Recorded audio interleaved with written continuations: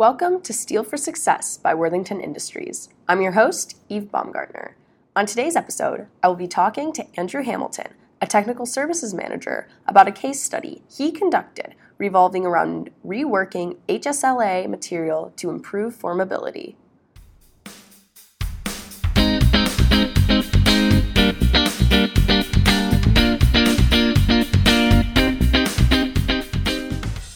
Thank you, Andrew, for joining me here today. Thanks for having me. Yeah, anytime. Just before we go into talking about the case study that you conducted approving alternative grade, I was wondering if you could shed light on your experience at Worthington Industries this far. Yeah, so I've been with Worthington for 17 years. I actually started as a part-time lab technician while I was going to Ohio State, finishing my degree in materials engineering.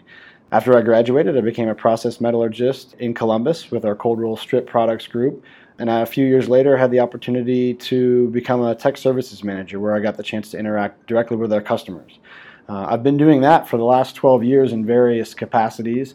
And currently, I'm still with our cold roll strip products group with responsibility for our testing lab in Columbus as well. Well, it sounds like you've had a very extensive career at Worthington thus far. So moving on to talking about the case study a little bit more in depth, could you provide us with some more insight as to what the problem was that the customer came to you with? Sure.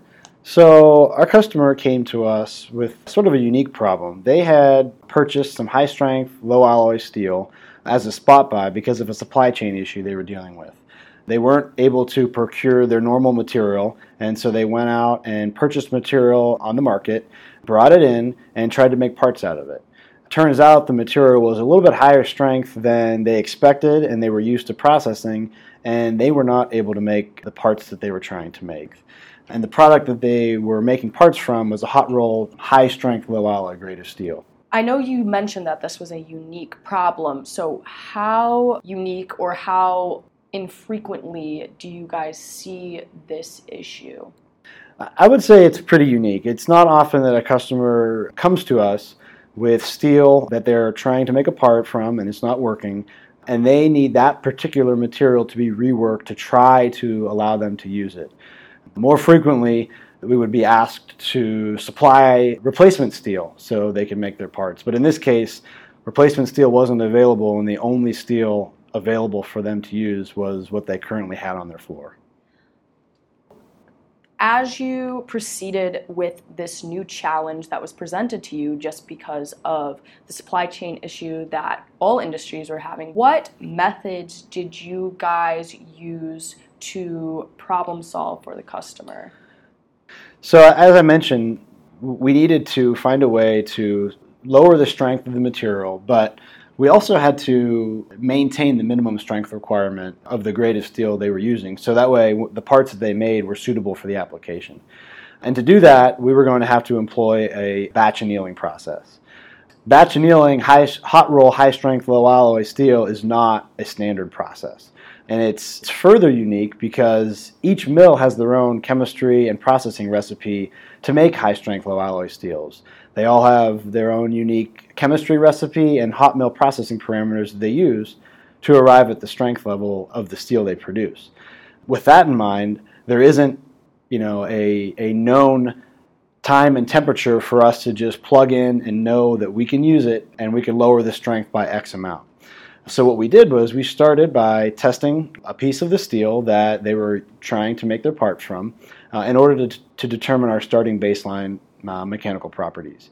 From there, we took pieces of that same steel and we put them into our lab salt pot furnaces in order to simulate our batch annealing process. And we did this at various times and temperatures in order to come up with the ideal set of time and temperature parameters that would lower the strength enough for them to make a good part, but not so much that it would fall out of spec for their ordered grade. So what was the outcome after doing some of that testing? Sure. So after the salt pot studies were done, we tested the mechanical properties of all of the test samples via a tensile test. And we plotted those results against the minimum requirements of the grade that they needed to make their parts from, as well as our starting mechanical properties. And we chose a time and temperature combination that was right in the middle. It didn't soften it too much that we were at risk of going under the minimum strength, but it softened it and added enough ductility that we felt that it would be much more suitable for their process.